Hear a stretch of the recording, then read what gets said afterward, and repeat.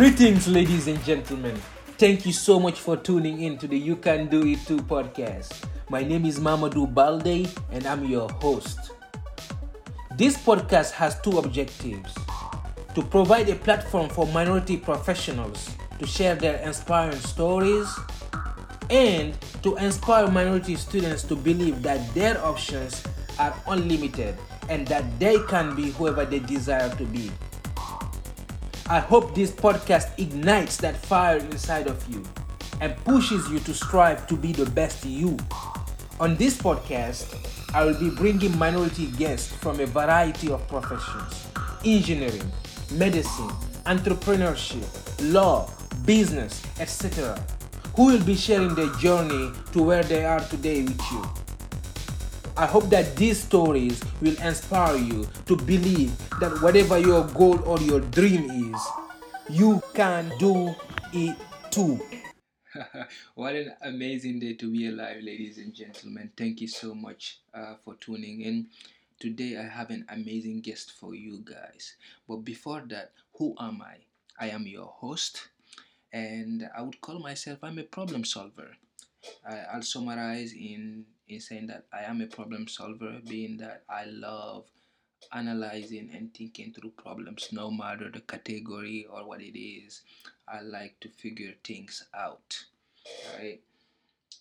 So let's talk about where I'm at right now. So this is special.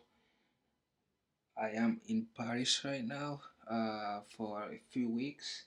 I'm still working, but I'm also gonna take some time to visit some family, a lot of family, because I have a lot of family here in Paris.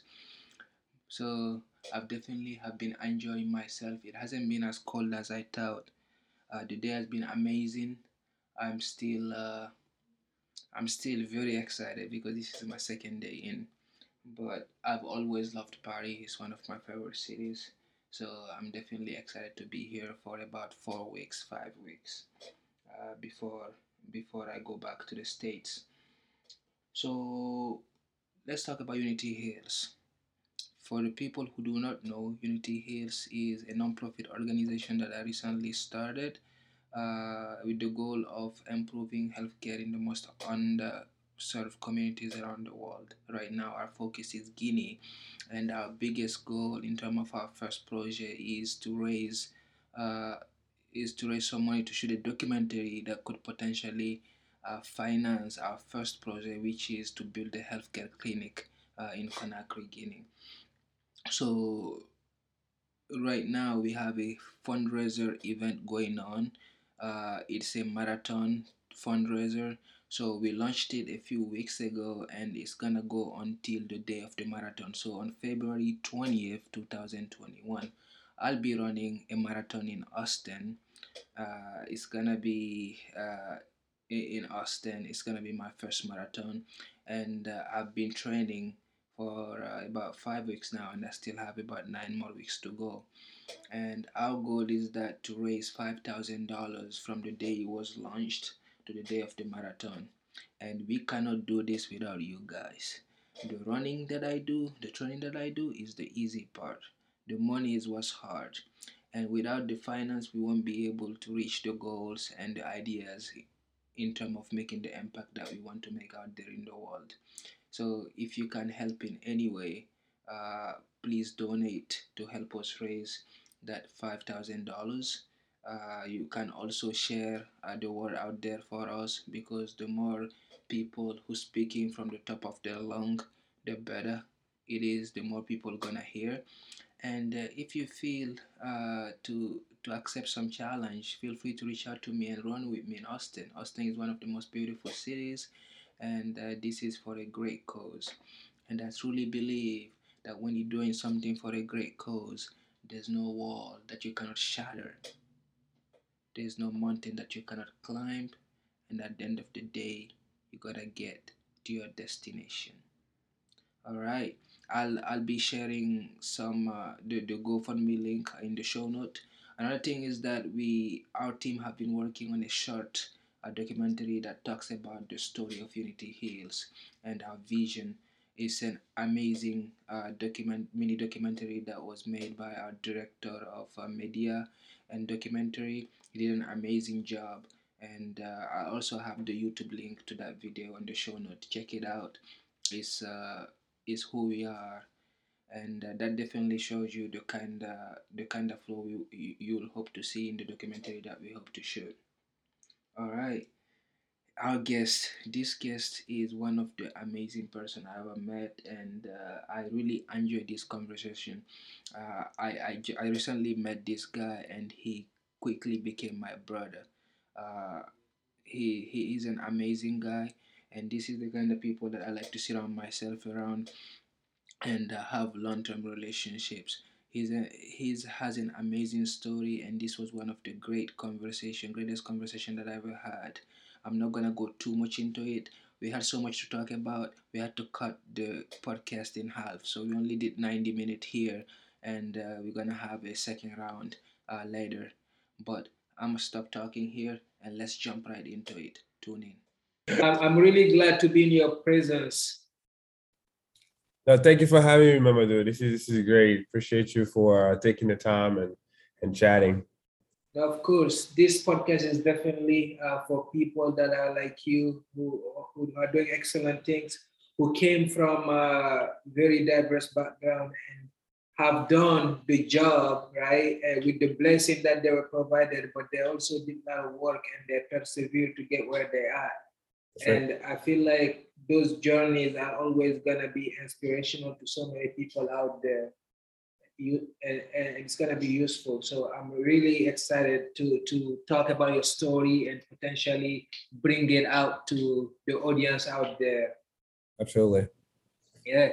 Let's jump right into it. How is it going out there? Right now you're in Louisiana, right? I am. I am. I'm in Baton Rouge, Louisiana, Baton Rouge, as our French. You speak Our French? You I speak French speak, too? I spoke French my entire life, man. You know, Wow, that's yes, amazing. yes. I speak French. I mean, it began to go away because I haven't spoke, but wow, that's exciting. We may start Yeah, speaking French a little bit and lose the audience. absolutely. We gotta start, practicing a little bit. Come on, faire un peu de français, a bit of French into our pitches, but Non, yeah. je vais aller à Paris ce décembre, so je vais essayer de prendre une classe. Nice. Oh wow. Wow, but ça va faire froid. It's going to be very cold out there in December. Oui, je sais, mais on va rester dans la maison. Oh, that's right. That's right. Stay at home and just chill. Yeah. Tu connais, nous avons beaucoup de familles là-bas. Les Africains ont beaucoup de familles en France. Mon frère est en Valenciennes. Mon frère, il est en Valenciennes. He was going to school in France, and then now he works with Amazon up there. So he's Wow, there going around between Valenciennes and Paris. So I that's have a amazing. lot of family members there as well, Yeah, which I is can't pretty cool, even right? count. There's so many family over there. Yeah, yeah, absolutely, absolutely. That's amazing. That's amazing. So right now you are in Baton Rouge. Yep. It's one of the, I think it's one of the most exciting cities in the United States that many people outside of the US doesn't know. Absolutely. You wanna Yep. give a little description of what Baton Rouge is like? Yeah. So Baton Rouge, if you think about it, Baton Rouge is first it's the capital of Louisiana, south of the US, right next to Texas. So a lot of people know Texas, they know New York, they know all the big cities. Personally, without any not lying to you here, I actually didn't even know where I was gonna work until the day I stepped in here because I went to school in North Carolina. Here in Louisiana, I had no idea where it was. Not even Baton Rouge, not even I've never heard of it until I moved Wow. in here. Literally. Actually until I came for my interview. So I came for my interview, I didn't know anything about Baton Rouge. One thing I knew was that New Orleans was right next door. So New Orleans was right next door, and New Orleans was a French colony that back in the days the French was here. So there's a lot of influence by the French culture. So coming in here for my interview, I was like, I see a lot of balconies and places that look like some of the one in Senegal, in particular Saint Louis, which is Yeah, where the yeah. in Senegal. A lot of the French culture, French architecture, you actually can see here around Baton Rouge area in New Orleans. So coming in here, that was one of the first things I was like, this is actually similar to home in some ways. That's And honestly, amazing. the people as well, since I got here, they have really reminded me of the folks back home, be very, very, very open-minded. Some of them being very open-minded. Because yeah, absolutely. You will find some exceptions. Because I know Louisiana is known for a little bit of the other side. You already know. But for the most part, honestly, they've been very hospitable, welcoming. You can see the little Southern culture of, kind of making sure they very, very, very good host, making sure they're taking care of you as much as possible. And the food, man, dude, Baton Rouge food Amazing. is amazing. They have all that spices in there, that Cajun spices. So I'm really enjoying my time here so far. Definitely, it's something that is very known to be in the South, where it's very welcoming. People are much nicer Mhm. compared to like a place like New York, where everybody is rushing. People are very welcoming. They host you well. They want to share their culture and stuff. So that's something that is amazing about the South. Absolutely. Agree. You in Houston, right? Yeah, I'm in Houston currently. I when I moved to the US, I came directly to Texas. Actually, Beaumont, Texas. Everybody Oh my wonder God, Beaumont. why Beaumont, Texas, but that's because that's where my uncle was, the one who took me in, and from there I was able to go to Austin for school, and then came back to Houston. But let me ask you this question. I feel like this is gonna blow so many people's mind. Baton Rouge is a French word, right? And it's Baton Rouge. And what does that mean in English? Come on, red stick. That's Red the red stick. stick. That's the red stick. As a matter of fact, a lot of people will come in there. Dude, is it the way of saying it? Baton Rouge? I'm like, no, it's Baton Rouge. Baton Yeah, Rouge. you You gotta have to pronounce put it the very well. R. You have to put You gotta put the, throw the the R in it. R. French people love the R. You gotta put them in there. But yeah, the red stick. That's A lot of amazing. folks actually here have a little bit of French background, but it's the Cajun French. So kind of having that Baton Rouge being a red stick, a lot of folks kind of know about it and hears it being repeated multiple times, which is really great, because you don't see a lot of people who speaks French in America usually. Yeah, Spanish is more the one of the, I would say, a second, third language that people speak. yeah. But it's very rare to see French, and we're getting used to seeing people speaking Cajun French and knowing what Baton Rouge means has been refreshing a little bit. Definitely, definitely. No, that's amazing. So I know one of the things that we definitely gonna talk about this later, but we are still in the consequence, the how to call it, the post of one of our worst years in the world, which was 2020. COVID-19 happened, and so many people died, and there has been so many suffering around the world. How did you deal with it, with everything? Especially, I'm sure you don't have a lot of family around you. Yes, how did you deal with it and thrive through it, basically? Yeah, yeah. Honestly, my heart goes to everybody who lost their life for COVID, during the COVID time, and all the folks that really, really lost their jobs or had a lot of bad things happen to them, and I hope that they're doing better now. For some of the ones everywhere in the world, 2020 honestly has been crazy.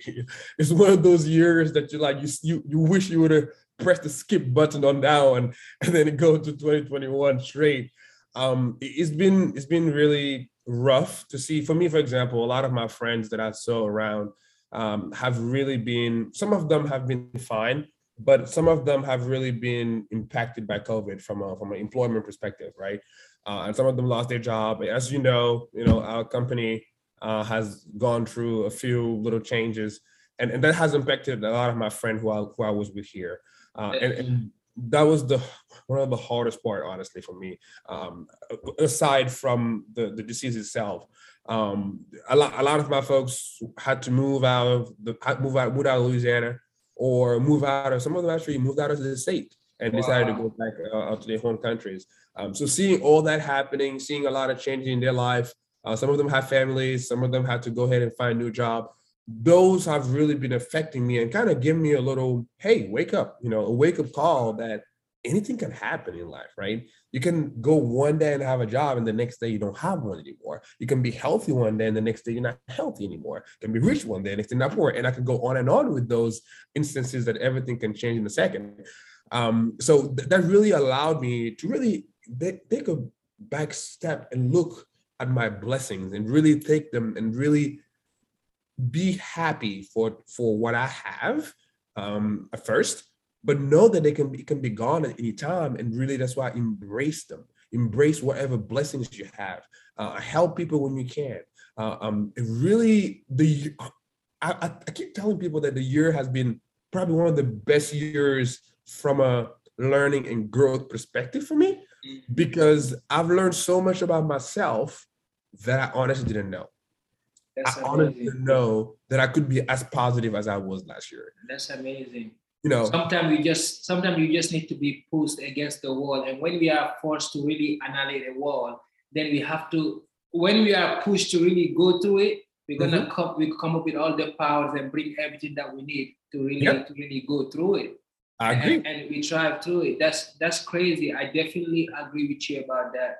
Yep, I agree. I definitely agree. And I actually was able to like meet a lot of my folks, call a lot of my folks, really socialize with some folks, again, virtually, over Zoom, over a cell phone, and again, that's not the best means of communication, but I was able to find a different way of communicating with people. And honestly, I got into, kind of getting back in connection with a lot of my folks that I had lost connection with because you were so busy going to work, going to school, going to do things. You were always busy running around, but now you have a little more free time for yourself with COVID because you have to stay home. Wow. and being able to reconnect with a lot of my folks that I had lost. That's one. And the second thing that I learned, again, this is not as serious as the other learnings, but I learned the art of cooking and that I enjoy cooking. Oh my God. Mamadou, I'm telling you, I didn't know that I was a good cook. I did not know that I was a good cook. Hey, you always have the hand, our parents are always great, so you just have to use it. Yes, exactly. And my mom used to be one of the best cooks back home. Like literally everybody would call my mom for any events that happen. Hey, madam, you gotta come up and cook. So she would come and cook for everybody. Wow. I saw those skills last year during COVID in me. It's genetics. It's genes. It's the genes, man. The genes, and really being able to embrace those little passions, cooking and things like that. Had really helped me go through the year of COVID pretty well, I believe, and really, that's honestly thanks to also faith, right? Faith had helped me in a way. I'm like, you know what? It is what it is. This is what happens. I believe in the faith. I believe in things happening for a reason. I'm going to stay positive. I'm just going to, one book I read also that helped me a little bit was, I don't know if you know, David Goggins. He had this book. He had this book that Can't Hurt Me that really, I embraced the book so much that I was like, nothing can really hurt me. 2020 is amazing. What it is. That's one of the things. Definitely, like I realized that. I mean, this is something that we have been taught for a while. Books is like a whole world. With the knowledge that you have in books, when you start using it, it's like the world opens up for you. There is a whole different world in there that you can live without having to move, without having to put so much resources. And one thing that I found is the Audible, the fact that you can just listen to books instead of reading them. Ooh, now I can read like one a week or something. That's amazing. No, I agree. Life changer. And there's this quote that he says, you got to learn how to smile at your pain. Smiling at your pain was so strong for me that I was already a smiley guy. Don't get me wrong. I smile every time by anything. But the smiling at your pain made me think about some of the things that was painful that maybe would have hurt me 2-3 years ago. Last year, it made me I was smiling at them in a way that I'm like, why am I smiling? But smiling helped go through those things, those little things that come out in and out and off from out of nowhere. And to answer your question, all those things with smiling at my pains, my invitation, really helped me go through the year. It's the power of the mind, right? Yeah. I feel like when you train your mind to look at your life certain ways, it's like is the power of the mind and also gratefulness, right? When you are grateful about things, when you are optimistic, when you are positive about things, they start happening. Yeah. Whatever you start imagining, whatever you have in your mind, that's what's going to become your reality. If you always see negativity and pain, it's going to be hurting and suffering. Yep. If you see positivity and love, it's going to be just sunshine and rainbows. Absolutely. Absolutely agree. That is so true. That is very true. Well said. Man, that's amazing. So I wanted to ask you this, but I feel like I already know your answer. So I know one of the things for our culture, right? Depression and mental health is not something that we talk about a lot, right? When people go through mental health in our cultures, they usually seen as they are crazy or they are sick or something. I mean, they are sick, but they are usually talked about instead of being helped, right? And as little boys, we have always been told you need to be strong and don't cry, right? If you wanna be a strong man, you shouldn't cry. If you wanna be a strong man, you should just go through the pain and stuff like that. COVID-19 is one of the worst things we will ever see in our world. Like the emotional toll that came on top of us is something that many will not see for the rest of their life. Like, how did you deal with that? Like, I definitely the ability to smile all the time is helpful. But how did you deal with that toll and just strive through it?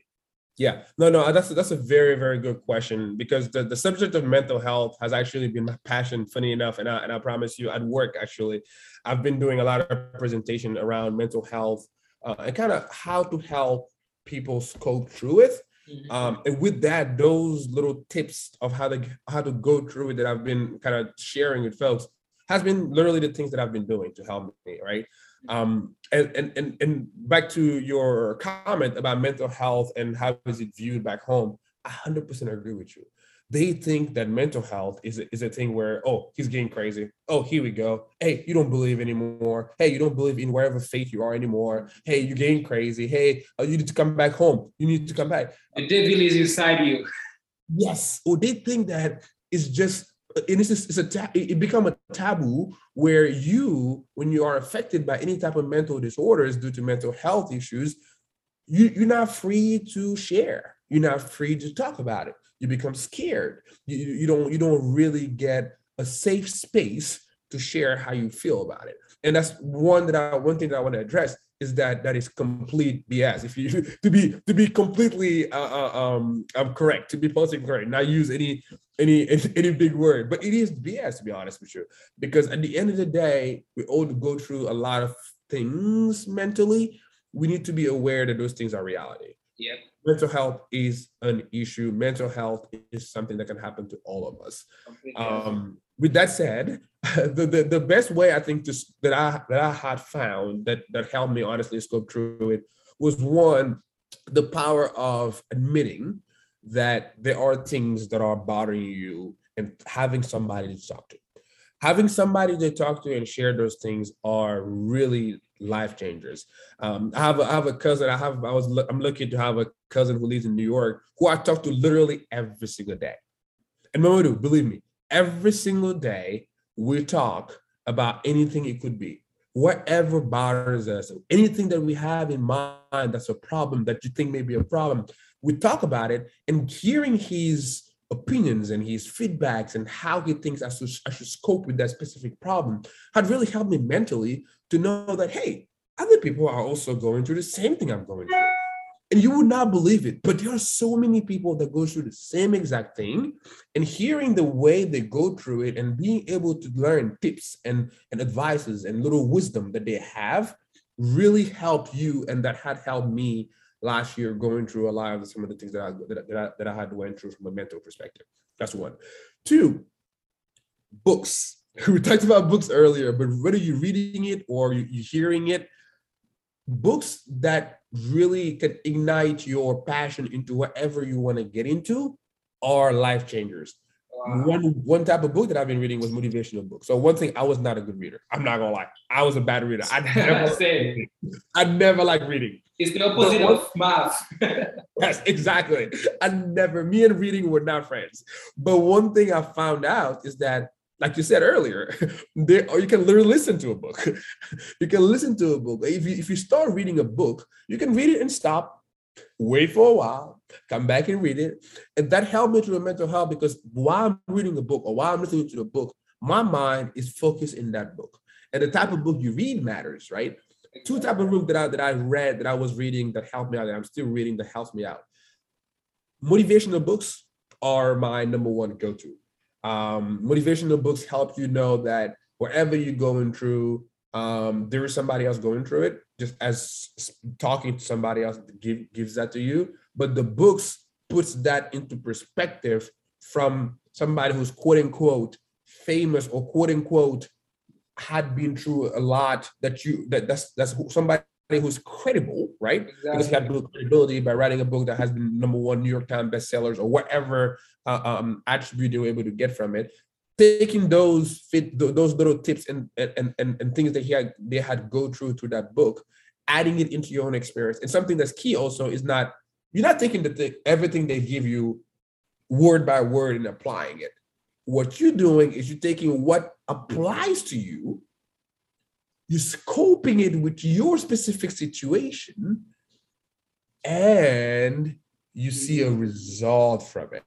That's the part that many people miss, right? They think, many people say, oh, I don't like reading self-help books or motivational books because they're just motivational. People just trying to sell. But nobody is telling you just reading them going to help you. You have to take what you can and use it. Yep. You have to put it to work. Yep. If you don't put it to work, you're going to stay in that bed. If you are depressed in the bed and you read a motivational book, then you close it and you stay in the bed, nothing. It's not going to help. You 100% agree with you. You gotta look into the book and see the deep meaning and what they mean, and put it into your own perspective, so you can pretty much use those guidance for you. Yeah. And to be completely honest, a lot of the books that I read, I was partially in agreement with it. Like, I'll probably agree 60% of it. But those 60% that I agree with, that's the part that I used to apply into my own life, right? Yeah. And that had also helped me go through mental health a lot easier last year. The third and fourth thing, quickly, that also helped me out a little bit, was finding a passion that I wanted to do and was doing it. And people thought that I wouldn't be able to do it. The passion that I found was soccer and refereeing soccer. So I always love soccer. I always play soccer. You're probably the same. A lot of our friends who are probably listening, who will be listening, will see themselves in it. I played soccer my entire life back home. Yeah. I was playing soccer every day. I get up school, I throw my bags, I go play soccer. My granddad used to get upset. I was raised by my granddad and my grandmom for my middle school and elementary. We'll talk about that. I used to throw my stuff and go out there. My granddad used to just get upset at me. Sometimes we hide the soccer ball. We take it to school. Yes, literally. Sometimes every day. Every day. Or we'll take a piece of paper, put tape around it. That's our soccer ball for the day. Right? And if it doesn't fit, you take the books, you leave them home. Exactly. So with that, soccer being one of my passions, something that I've done my entire life. I came my junior year, my freshman year and sophomore year in college. I played soccer in junior college. Yeah.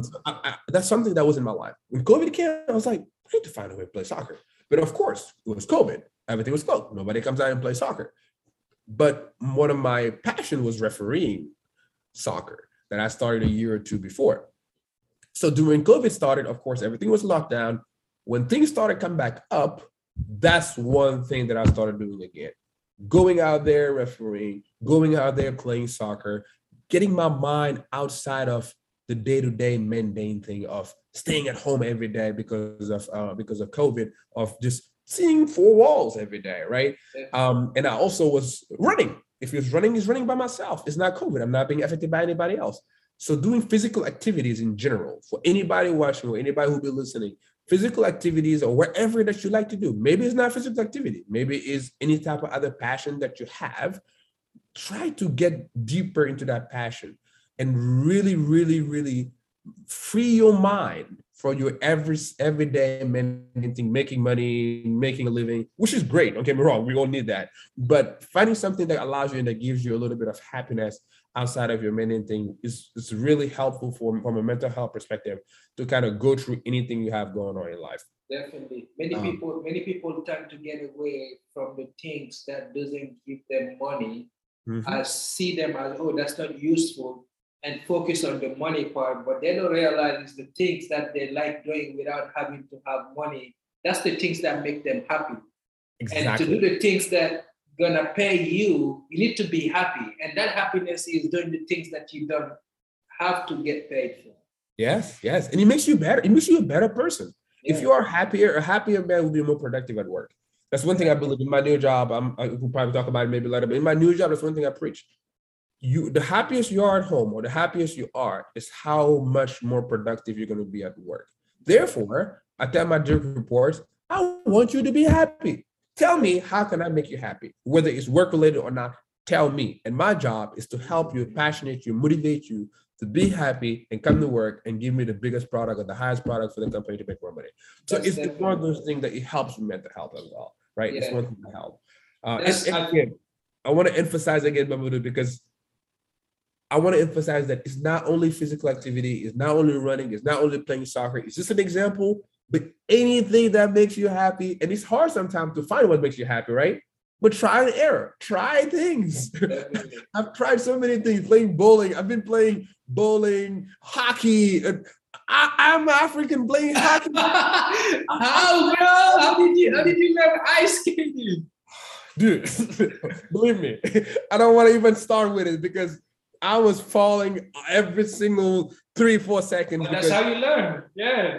exactly That's how I you knew learn. that I was not for me, and I stopped doing it since then. That was Yeah. the last time I did it. But it's just to say that trying things out is when Exactly. you find your real passion, right? That's one of the reasons I really love the podcast, right? I really enjoy picking up smart people, people who are motivated to add value to society, right? No matter how busy I am, people always say, Mahamadou, you are doing this and that. Yes, but this makes me happy. Like no matter what, I feel like this is something that I have to keep doing for life, basically, right? Because it's Yeah, go ahead. always, no matter how much you know, it's always great to pick other people's mind who are doing great things, and just talk to them. I really enjoy it. And remember that you are impacting people's life. I tell you that today, you are at least impacting one single person who is listening or who even heard about it. And to be honest, at the end of the day, that's the ultimate goal in life, That's the right? goal. That's the Impacting goal. people, making sure people are being inspired by whatever you are doing or wherever whoever you invited is doing. That's the goal. It's really priceless, and nobody can pay somebody for that, right? That's the Um, goal. That's the goal. yeah. There's this big quote that I saw not too long ago. I feel like I will butcher it. It's like if you, man, I'm a butcher it. It's like if you yeah, if you sell something, if you sell something to someone, oh, if you earn, you will keep it. Let me think. Man, I'll butcher it. I No, don't no, know. I I got have you. to. I got you. No, I I got have, you. When you said a quote, I thought you were going to talk about the quote from Pope Francis that I just looked at somewhere recently. yeah, Around, you can be happy, it's great, but making somebody else happy, right, is yeah, amazing. It's one of the yeah. biggest things somebody can hope for, and that's The, what you're doing. You're the making somebody idea, else yeah, happy, right? exactly. The idea is like the only thing that you will never lose is the things that you give away. Yes, The things that absolutely. you earn, you may keep, but it will go away eventually. The things that you Yes. will give away, you will never lose. 100%, absolutely agree. But yeah, I 100% agree. The last part, the last single piece for mental health was is also a healthy diet. You would not Ooh, believe this, but a healthy diet can affect you so much.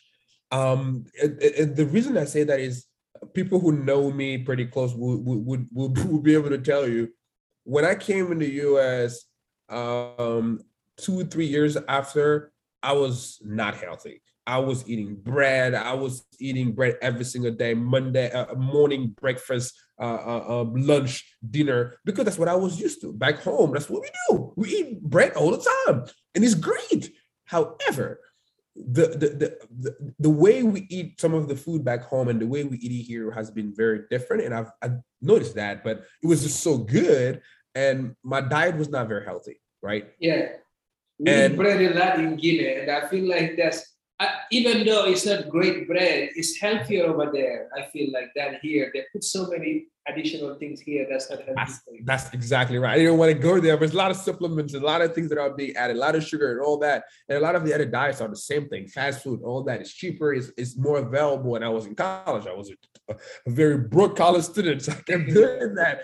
With all of that, I realized last year, where I had more time again to cook and have a healthier diet, that wow, it affects my life so much. It affects Wow. the amount of time that I sleep.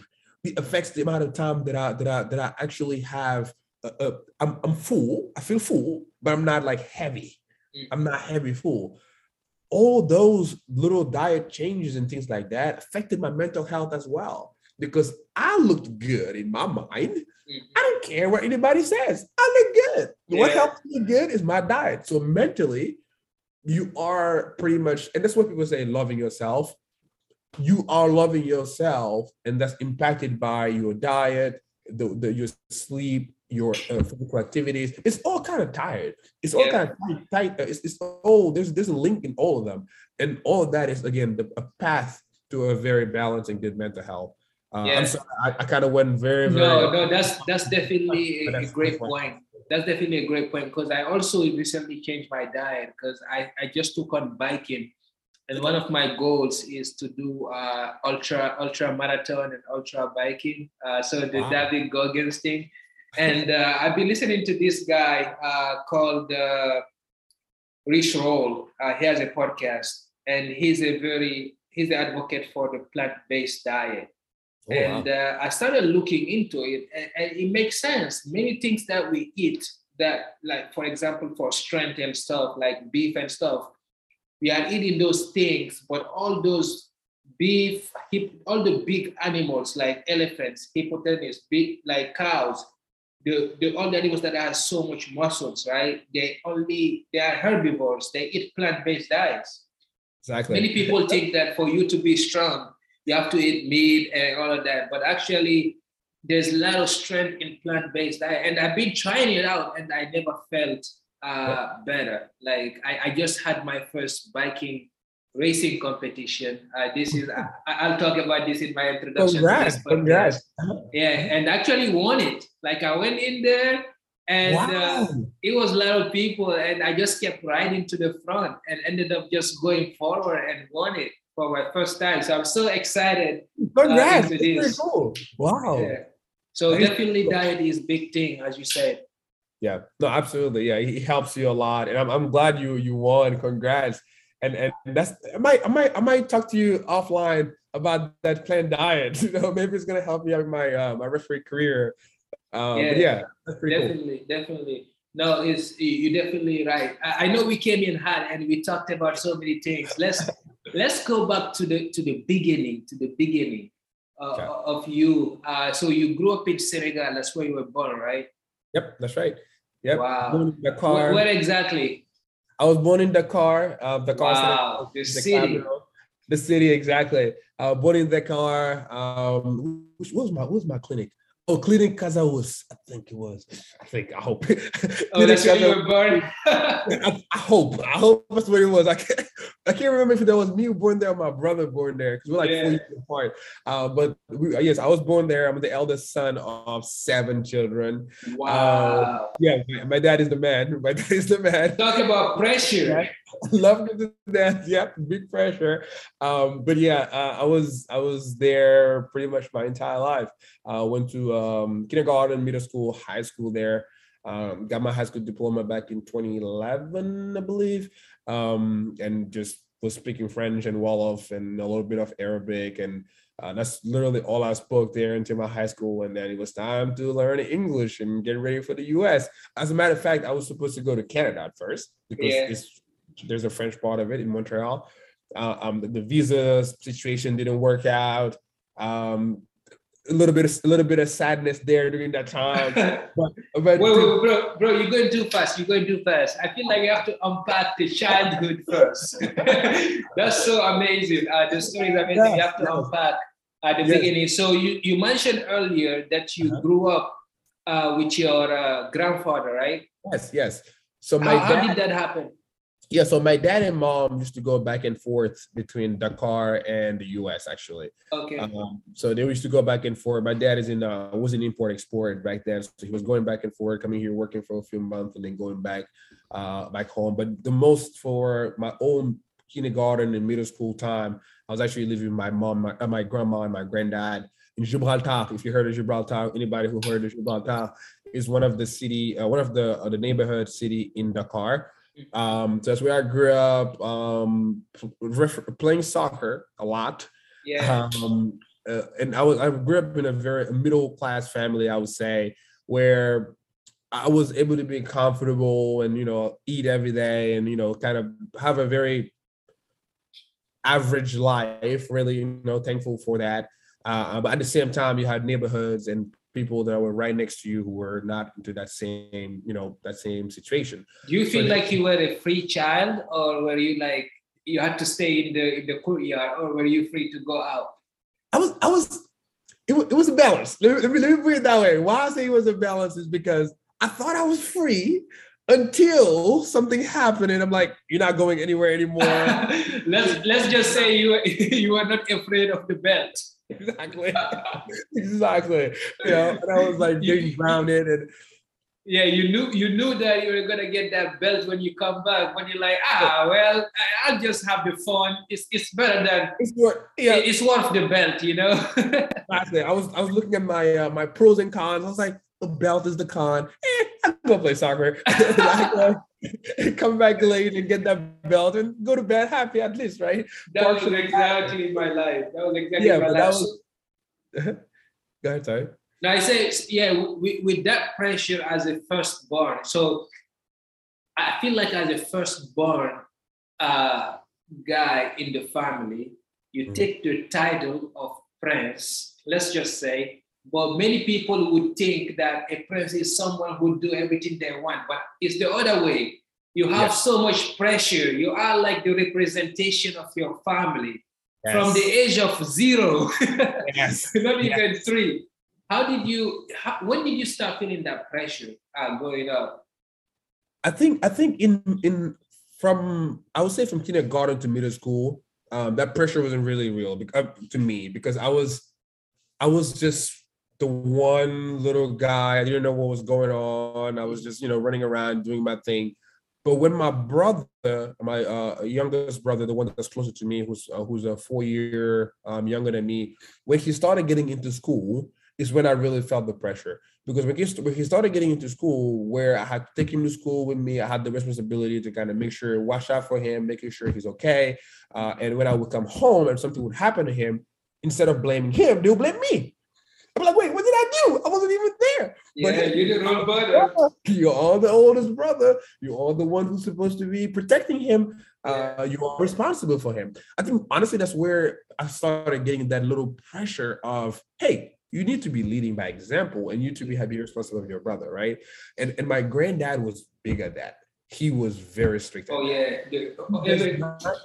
He does not care about anything else but your brother and family. Yeah.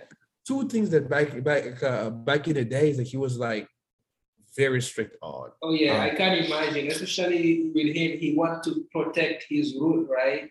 Yes. Especially as a grandfather, you see how the world has changed from where you were growing up, right? You see all this distraction and all these changes that can potentially change how your lineage is gonna be, and you're gonna try to do everything to protect that tradition, to make sure what was so pressure, like what was so like a pressure, you have to keep that, right? Basically. Yep, absolutely. And he was a great man who really always like that. He doesn't care what happens in school. He doesn't care how you do in school. I mean, he cared, but he doesn't care as much as he wanted us to be united, to be one.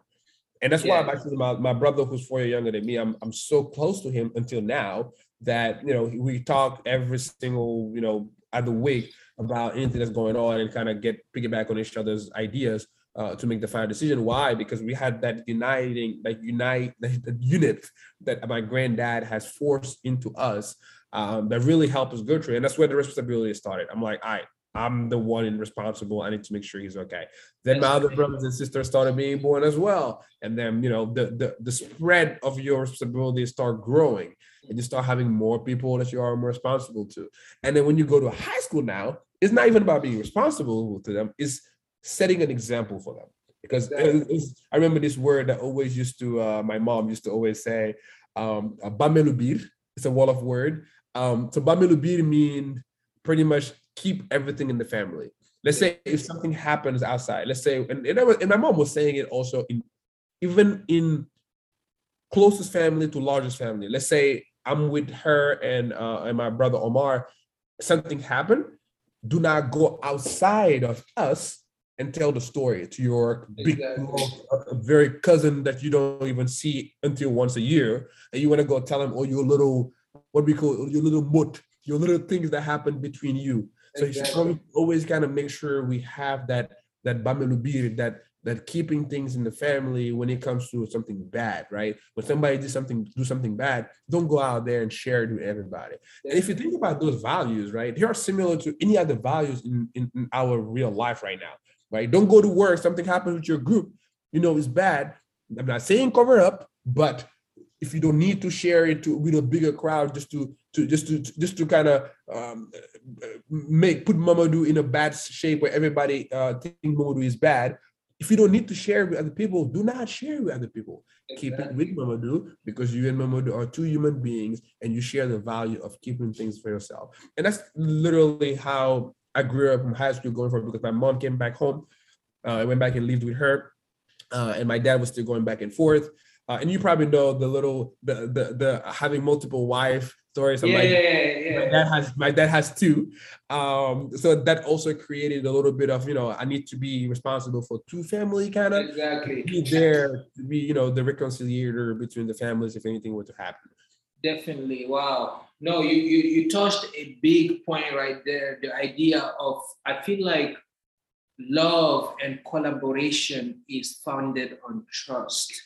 And there is no nothing, no group that can uh, bring love together as much as family, blood, and kin, right? Yep. And I feel like that's very important because with that, there is strength in that. People cannot break you when everybody is connected. There was this big story again that I read from a book. Uh, it was this elder man who had like about seven boys, right? He had seven kids, and these kids were always fighting, always against each other, always being in care, like they didn't want to see each other.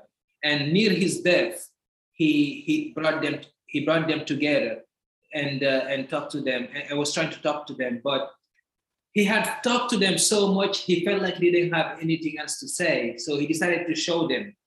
He took seven sticks and put them and tied them together and told them and gave it to each of them to break it. Each of them tried. They were all strong, big men to try. They tried. No one was able to break these seven sticks together.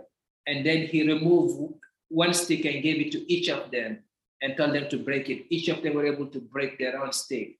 And he said, if you guys are connected, no one can break you. But like this, you're gonna be breakable soon, something like that. And Oh, it that's was just so. I feel like it reflects what you said. yeah, absolutely. That's very deep. That's really, really deep because it's literally what it is. Work together for one goal, and that's what my childhood honestly have taught me a lot. Like work together wherever you are, whoever you are dealing with, help each other and work it. And because family is not sometimes only blood family, right? Yeah, Family expands, and the more you grow, the more you grow up, the more people you see, the more people you meet, and the more people you call family. that's amazing. So those same And values continues. and even in weddings, right? When people get married, the trouble start happening. I mean, there's a lot of things, people make a lot of mistakes, right? And people are able to go through it. But when the moment of no return arrives is when each of the members of the couple start telling their stories to their friends. Then you Exactly. have all these people telling you, oh wow, she did that, he did that. Maybe you should talk to her, maybe you should tell her this. And they don't even know the situation. So Yep. the biggest thing is don't tell your friends about what's happening in your household, right? Or you are inviting their opinions and their thoughts, but they don't even know the details. And they're Totally. gonna mess it up for you. Yep, I 100% agree with you. Like, Yeah. to be completely honest, it happened to me. It happened to me where your story, when you tell your story to somebody, that story, that the opinion that you get affects your decision, and it may not be the right decision, and it may not be your own decision. It's because you got to make sure talk to the right people. That's Exactly. key. Yep. Exactly. And one of the things that you really mentioned that really connected to me was your grandfather. So I did not get the opportunity to meet my grandfathers. They both died before I was born. One was in 1975, a long time ago, and the other one was in 1997 or 96, right before I was born. And they were all amazing human beings, the Yep. most noble and amazing human beings that I've ever been told. And these people were selfless. They didn't have much, but they felt like they had so many because they always gave. Specifically, my grandfather who died in 1975. We are Muslim, and one of the goal as a Muslim is to go to Mecca and do your pilgrimage. Yep. And during his time, there was no airplane. Before the time of airplanes or anything like that, he came up with the goal of, okay, as a Muslim, you need to go to Mecca, so he had to find a way to get there. Mhm. And he decided to get up and follow people, and they walked.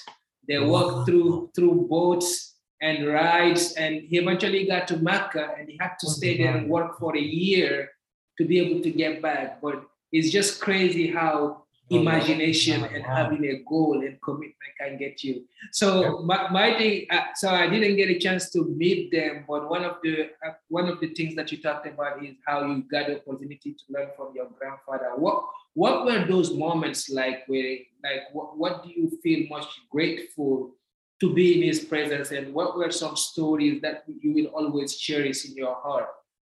Yeah, I think again, I'm sorry for your loss, and I see that you see, and one thing we mentioned earlier quickly is the legacy that he left is something you still get inspired by, and Yeah, I, and I I hope cannot make any excuses anymore. yes, and I hope we both and all of us and everybody listening and everybody out there leaves a legacy that great so that people can still be inspired by it. Really, I mean, but Amen. yes, one of the things that I really that really had always helped me and from being with him back then was his hard work and his dedication for anything that he wanted to do.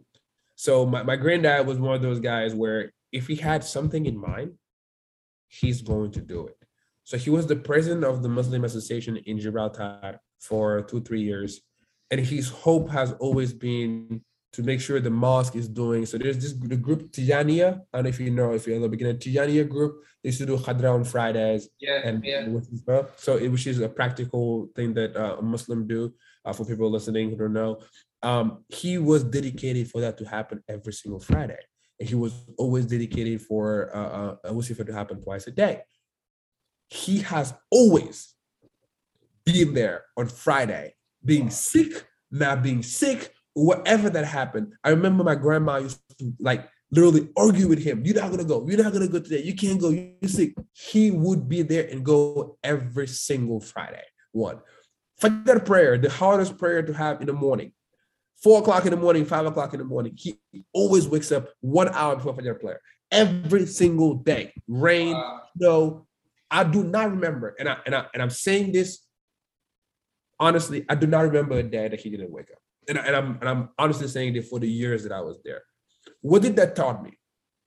That taught me dedication in a person who was really faithful about whatever he believed in, and he never gave up on it.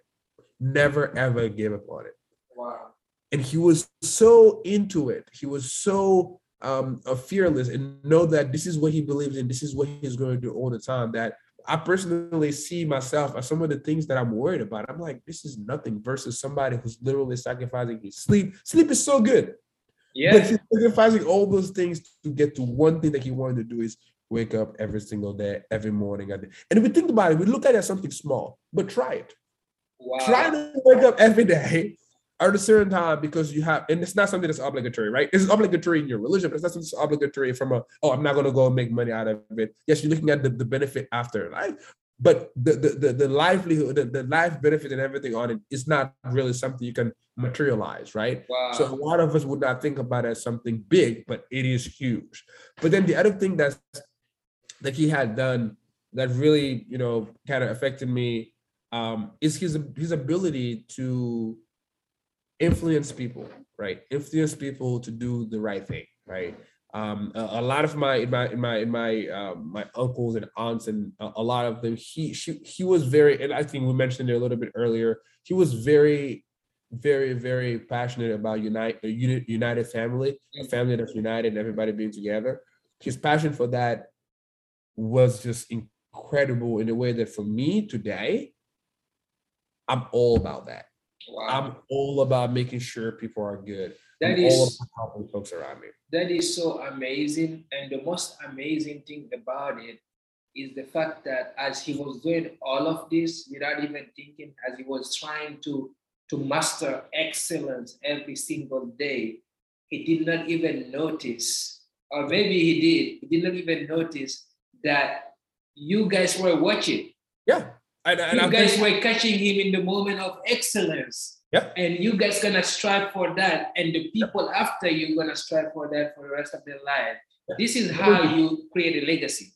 Mamadou, until he passed away 2 years ago, I'm telling you, he was still trying, putting his chair down and still trying to do things that I'm like, I would never think that I would be able to do this. Like being so passionate about some of the community services that you do in the community where you are literally sitting down and we have to help you get up and everything.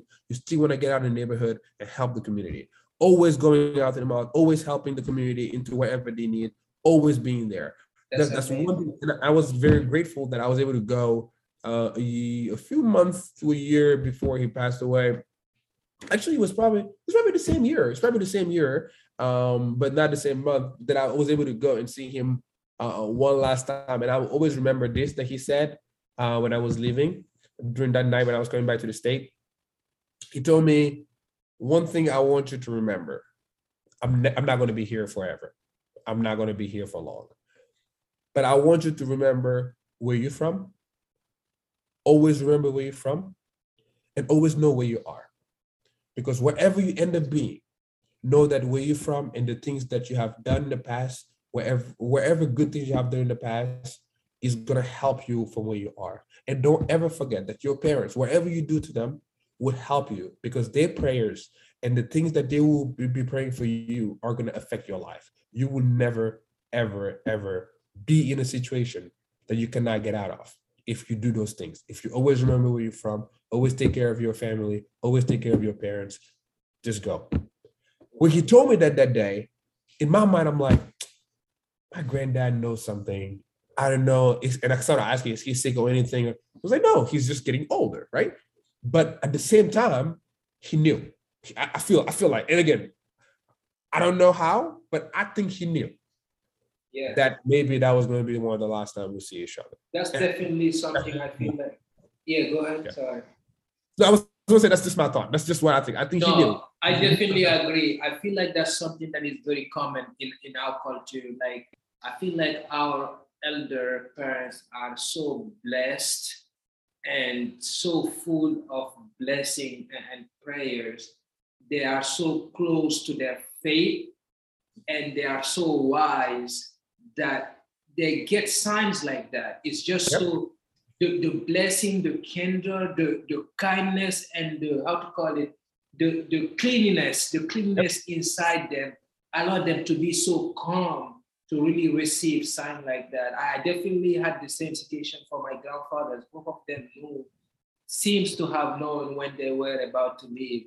My grandfather who died in 1975, he he told my father the night before he died, that thing is my, that's where I'm gonna be carried on to go to be buried.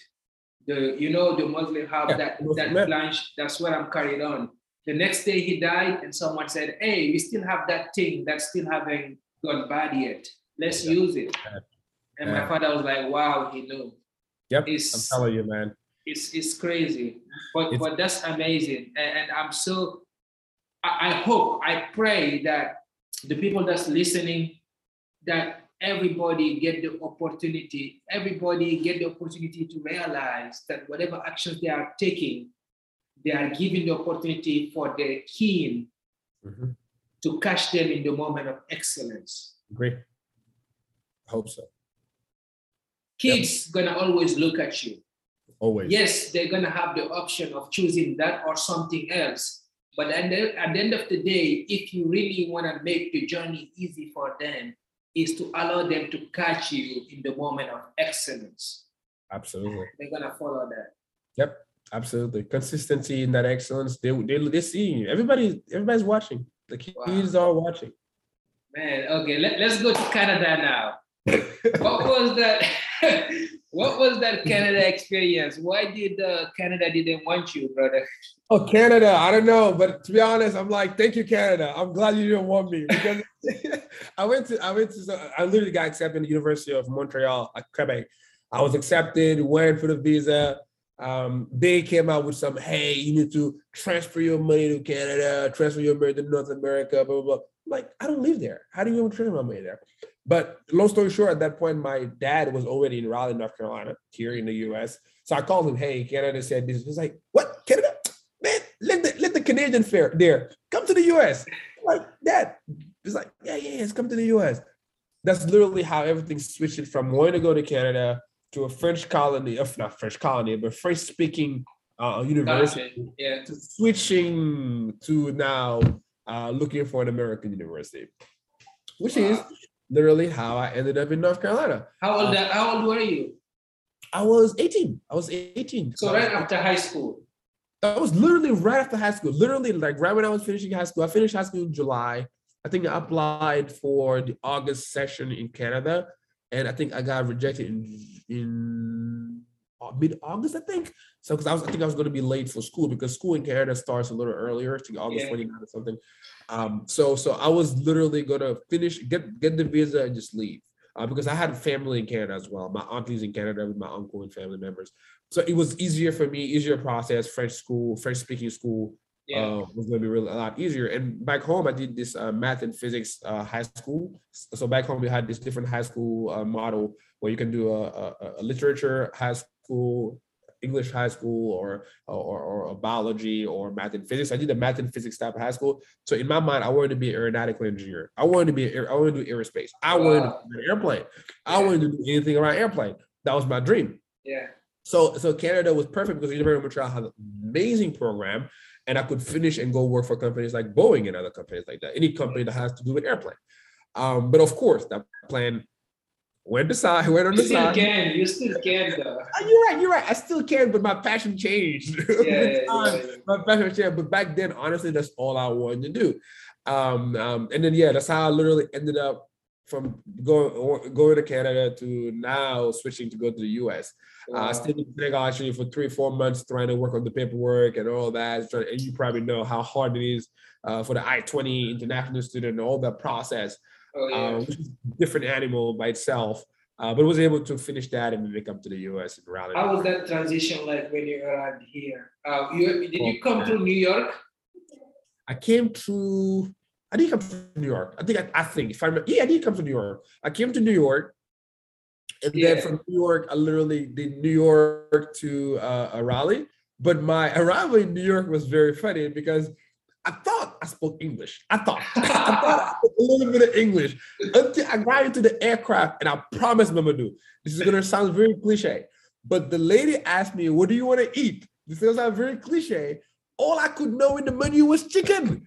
Chicken. I couldn't find out anything else. I told her chicken, and she just gave me chicken, and that's all I ate the whole ride because it's all I could remember. And it sounds cliche because a lot of people say, "Oh, I didn't speak any English," but I thought I did speak English. That's what I thought, honestly. Until I got into the aircraft, I realized that it's just honestly the grammar and stuff that you learn back home. It's good. Don't get me wrong, it's fantastic, but the speaking part, which is the most important when you come to a country that everybody speaks a language, was I did not know anything about people were saying. The accent, everything was too quick. The language was too quick. I was literally taking the word in English, translating it in French in my mind, thinking about a response in French, translating it in English in my mind, and then have to bring it back out. All of that in a glimpse of 2-3 seconds, right? That's the same thing. That's the same thing I was doing, man. That's the same thing. And there was a time when I got tired of that, and I saw some rappers on TV. So I told myself, okay, I'm gonna be a rapper now. Bro, I started looking at lyrics on YouTube and writing them down. And I remember one time I wrote a lyrics that had a lot of curses in there. And my uncle called me. I was like, oh, this is what you're learning now? I'm telling you, that is me. That is me right there. That's me 9 years ago, 10 years ago. I'm telling you, I was like, what the hell is this language, right? I thought I knew it, but nope. And again, that's I think one of my biggest challenges. Talk about a switch coming in here. One of my biggest challenge was the speaking part in English. And the other thing that I also found is when I came in, there's this little self-confidence that I was missing. So I didn't want to speak up. I would know what to say, but I don't want to say it. People was like, what? Especially when you don't know in your accent, you just don't want to talk. Remember, I played soccer, like I said, my freshman year and sophomore year. I used to travel with the team a lot. I used to travel with the team and honestly get into bus and not say a word, not because I didn't have a word to say, just because I didn't want to speak up and people will ask me what, and I have to repeat myself. That's one thing I was very, very not very confident about it. But one thing that was a life changer though was one of my friends that I actually still talk to sometimes, Brad Eto, who actually one day really empowered me to speak up. I mean, what do you think? And I said whatever I wanted to say. Everybody actually understood. I was like, interesting. Everybody understand. Did they just say just to not hurt my feeling, or did they really understand? But you come to find out that when you are scared about the way you talk, about how people are going to take it, and all of that, that actually puts more pressure on you, and that makes it harder for people to understand. When you free up your mind with the mindset that I don't care what they think, this is how I speak, this is who I am, that actually helps you in a way that you would not even think.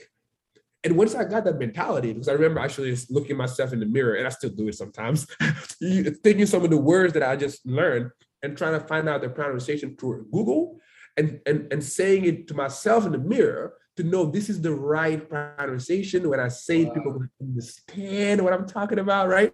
Kind of doing those little accentuation and making sure the word is clear and articulate is one thing that I started doing back then. And that I honestly still do, because I will have meetings with high up managers and folks from headquarters and stuff where I still practice some of the words that are in the package just to make sure people can understand. But in that transition, that was one of the hardest part. And just to tell people, anybody who's listening, that you may think that your accent is so deep that nobody will understand.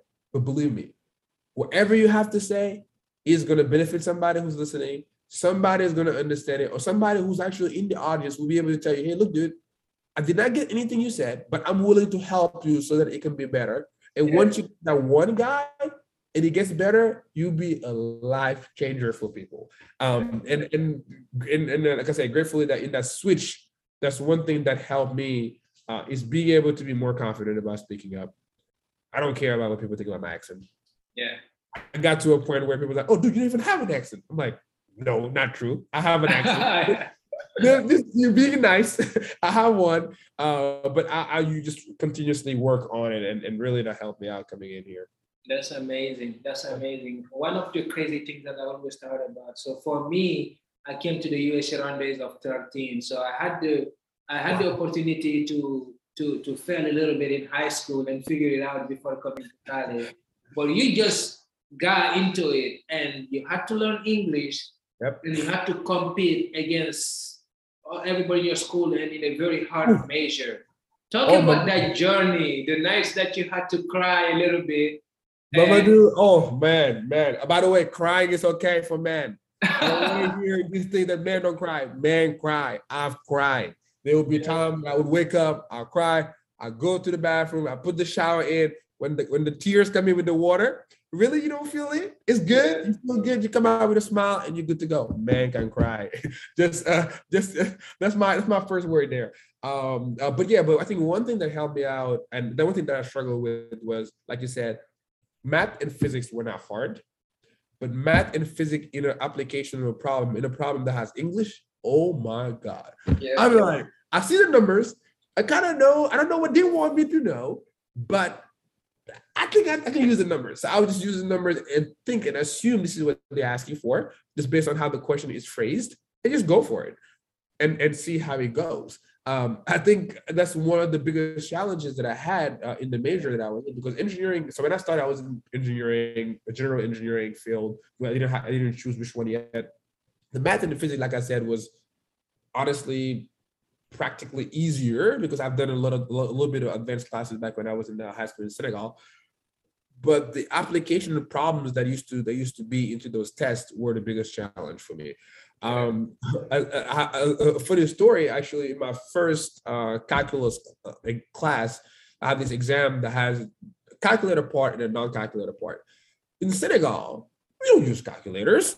We don't have calculators. So in my mind, I get the test, everything is calculator. So my stupid self just started doing the exam and finishing the exam. I finished the exam like everybody else and give the exam. When the result came out, I had 89. I remember just like today, 89. My teacher was Miss Mary Beth Sai, Miss Sai.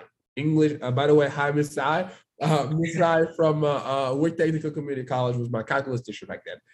Miss Sai took my paper and was like, Abdul, incredible. You got everything that some of the folks didn't have right, and you have them right. But you missed the last question, and it was the easiest question because it was a plug and chug. I was like, a plug and chug where?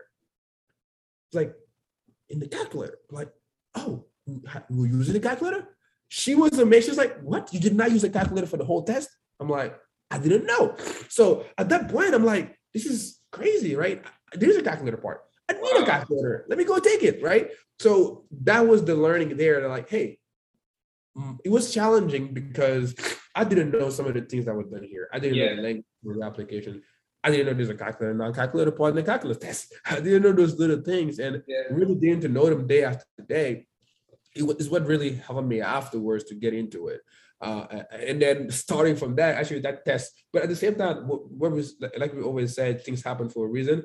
That one day that I had that calculator, non-calculator issue when I was able to do the test without using calculator is what took me to be in the math club and then do calculus competition in the nation. I'm like, what? So because he said, wait, you're able to do this? We have math competition where you actually go without a calculator and try and do it.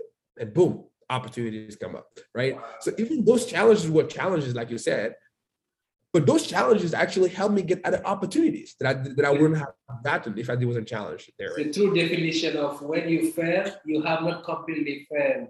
Yes. Like you just have figured out something that doesn't work, but you also figure out something else that worked that you didn't know worked, right? Exactly. It's just don't quit. That's amazing. I definitely can connect to so many of those stories where you see the numbers on the board. You say, oh yeah, 62 times 2, that's 124. I know that's easy. But everybody have their calculators in. But then they give you a paper and they say, what is the mean of 64, 5, 10 or something like that? And you say, what's mean? What does mean stand for? You don't know. Oh my God, dude, I had that. That mean, and all the trig names. Like sine, because the cotangent. I'm like, I didn't learn that. I know sinus, cosine, and tangent. That's all I know. Yeah. But it's all these new ones. But yeah, that was the challenge, I think. But again, thank you for the people that I was able to meet. Honestly, like some of the greatest friends I've had were the ones where I'm like, dude, I think I know how to do this, but what does this mean?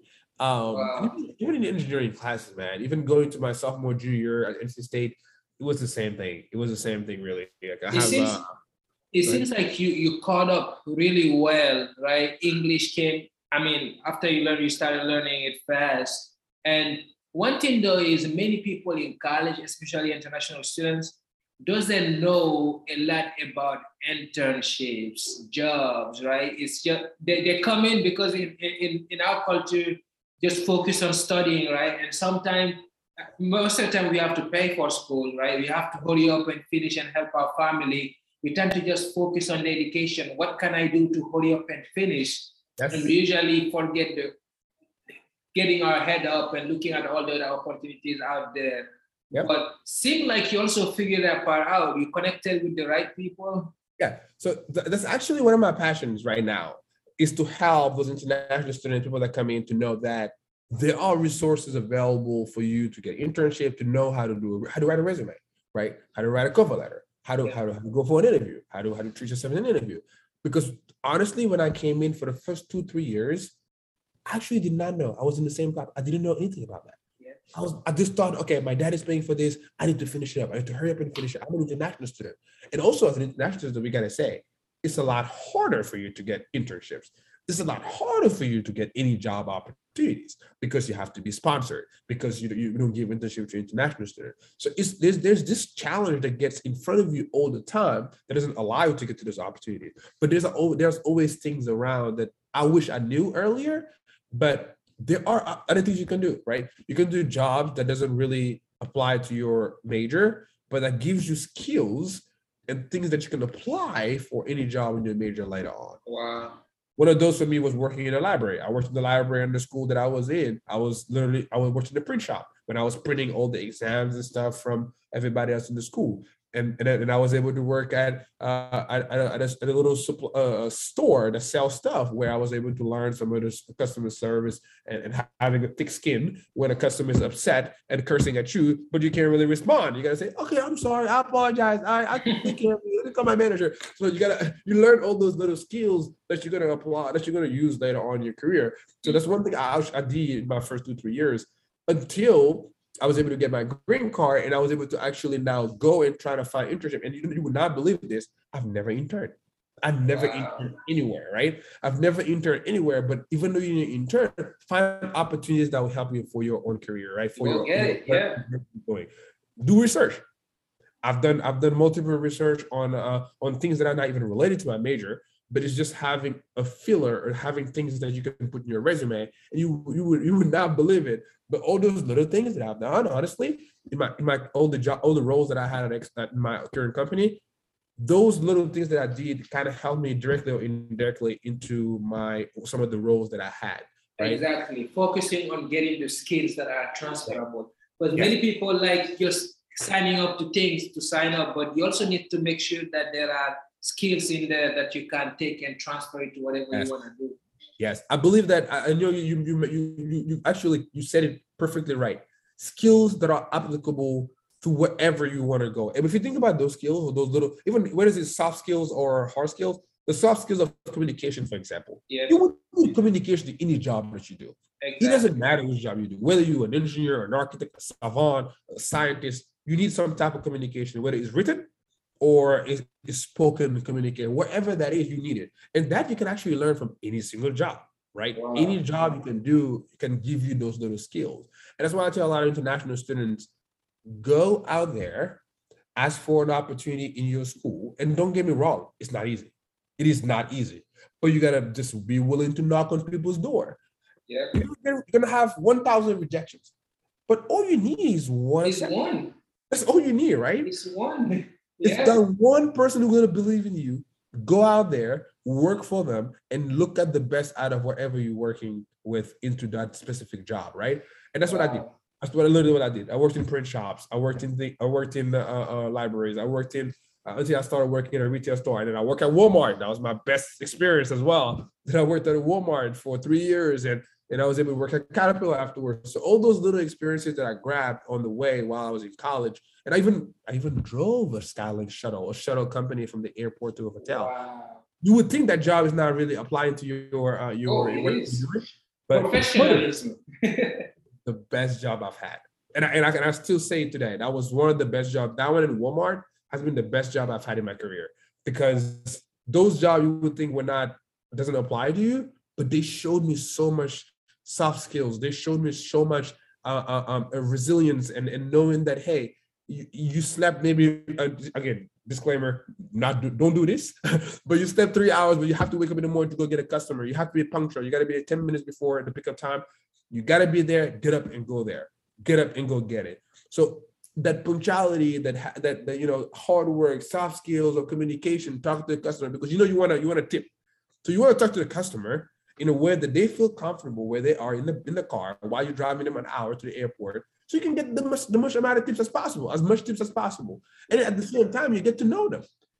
I still have friends from back when I was driving that still today message me every once in a while. As a matter of fact, Miss Andrea, who I used to actually drive in a shuttle, who actually added me on LinkedIn, we're still talking sometimes. She just commented on one of my job updates.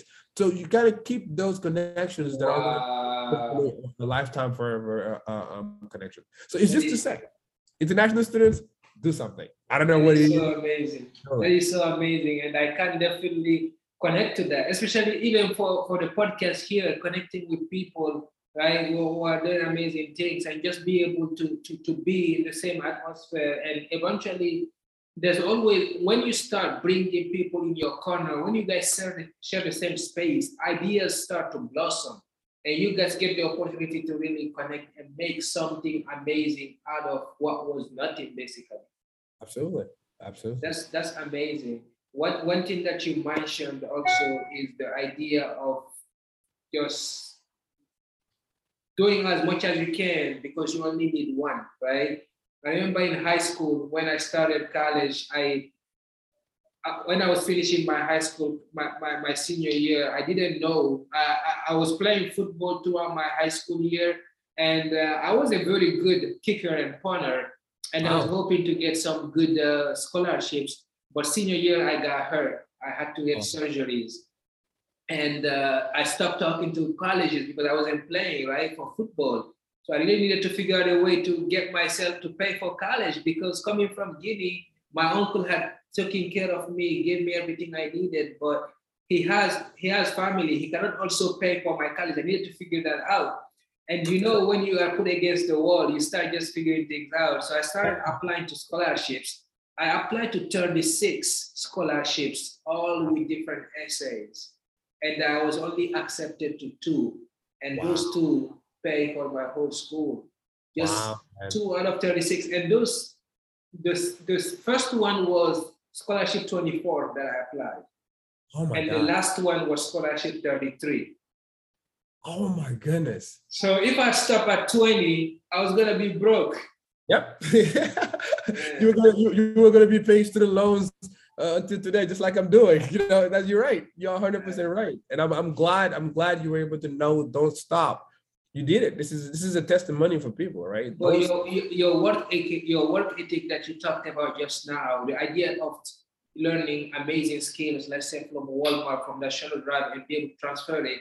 That's the kind of skills that companies like ExxonMobil, which is the one that you're working for, and big companies like that are looking for.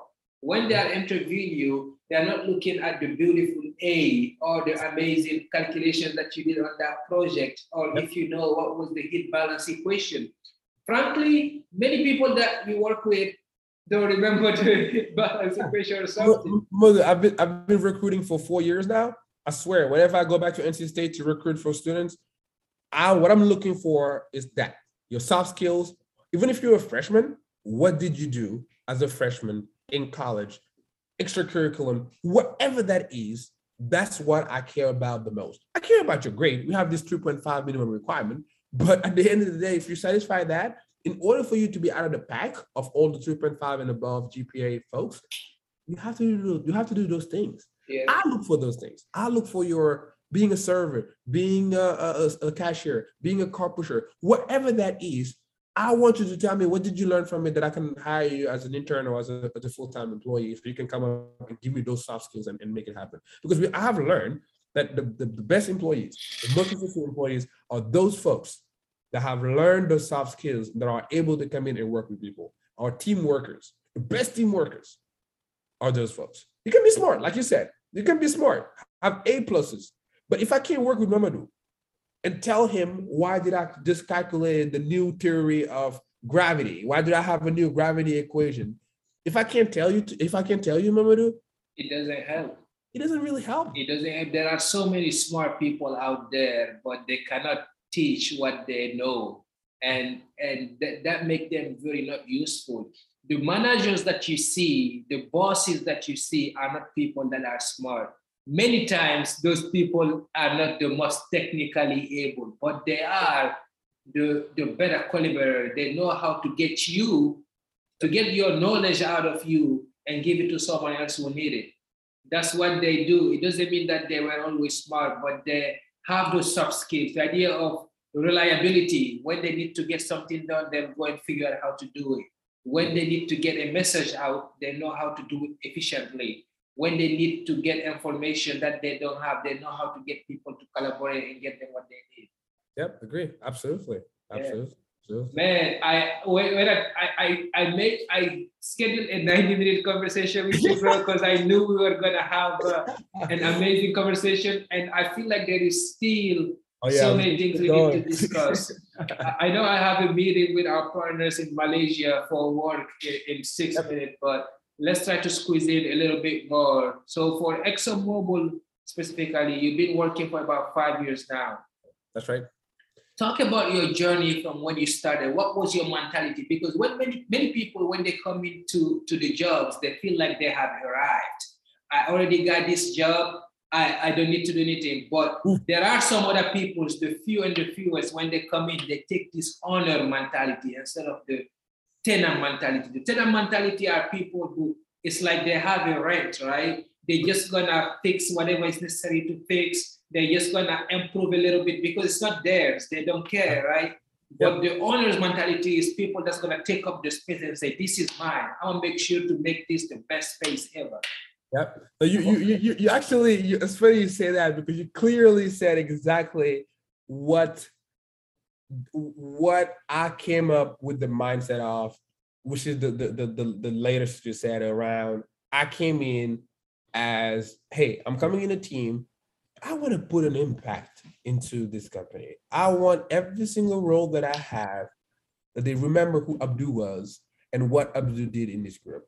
And again, for me, it was a pride thing. I don't care what anybody said. I don't care what anybody thinks. I don't care about a performance assessment at the end of the year. What I care about is me being happy about what I did. And honestly, not caring about it actually helped me in those performance reviews because, and I'm genuinely saying this, you work with the company, so you know how the company works.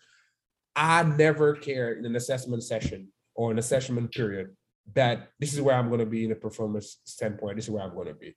I've always had this mindset that I can't control it. What I can control is what I do and what I'm going to do. And what I did when I started the company was I'm going to come in and try to work as hard as possible, have a work-life balance, and see what happens. When I started, not gonna lie, my work-life balance wasn't very good because I started with the mindset that, hey, I'm a hard worker. I'm gonna work every day and try to do as much things as possible. Then I learned that the work is gonna be there.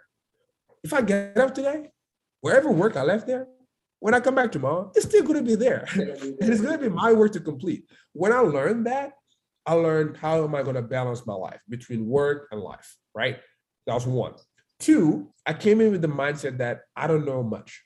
Yes, I had an mechanical engineering degree from North Carolina State University, great school, amazing school, but I still don't know anything about petrochemical. I came in not even knowing what a valve was. I came in not even knowing what a pipe was, because in North Carolina, they are more focused on control systems, electronic stuff, it's all the companies there are like that. But you come down south, it's all about petrochemical, right? I didn't know anything about it. So I came in with a very humble state. Look, guys, I'm here to help as much as I can with my critical thinking on things that I learned in engineering. And I'm open to hear from you guys and give me wisdom. Whether I talk to my supervisor, my peers, or I talk to I don't know if you know, but the plant, when you work in a plant, you work with folks that have been working in the company for 20 years, but did not have an engineering degree, which is why they are still working either in wage space or in a supervisory space in the wage, but in the unit itself, turning valves and doing a lot of the great work that they do in the plant. So with me, I came in as a humble person and I was a change to them. They're like, wow, you're not one of those engineers that come in thinking they know everything. I mean, with a big head. But nope, I was like, no, guys, I'm literally just like you, coming in to learn and trying to impact the company and make them more money. Because at the end of the day, the company makes more money, we all make more money. We have job security, right? We make money at the end of the year and we're good to go. So let's work together on that. And I'm saying this with all humility. That was the mindset that I came in with, and that I still came in with all the 5 jobs that I had so far already in 5 years.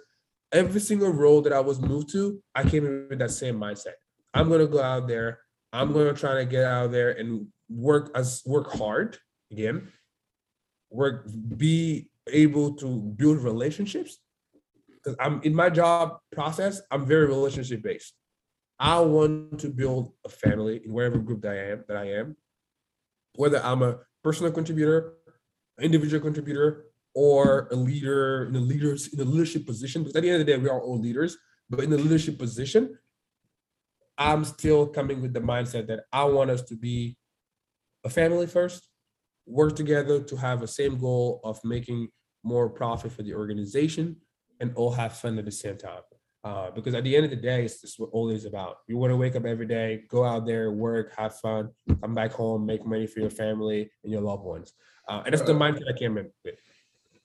Bro, that's amazing. That is amazing. That's exactly that's crazy, and that's exactly the way to do it. Man, I have to hop on in the meeting, but Yes, you know you have to go. we have to have a second session, bro. Please, We have to please, have. We please. still have to talk about your vision for Africa. We still have to talk about your journey still in ExxonMobil. This is one of the most amazing conversations I had, bro. And we definitely, this is to continue, definitely. Please feel free. I've enjoyed it. Thank you for having me again. Anytime, please feel free anytime. Because this is my time to reconnect with a brother again. A brother, be able to talk and chat. And I want to hear more about you too. I wish I was able to come to Houston, but I wasn't able to because I had a few commitments that came in. But yeah, let's make it happen. Yeah, we'll make it happen. But definitely, bro, I'll reach out to you in the next few days and we can schedule another session. But thank you so much to the bottom of my heart for taking your time. I really appreciate being in your presence, man. You are very inspirational. Keep doing the amazing work that you're doing. And let's catch up soon. Yeah, thank you, Mamadou. I enjoy. Have a good night. You too. Have a great night. Thanks. Thank you so much for taking your time and listening to this episode. I hope you enjoyed it. If you feel like this episode has helped you in any way, share it with a friend, family, or loved one. Before you leave, make sure to subscribe for more.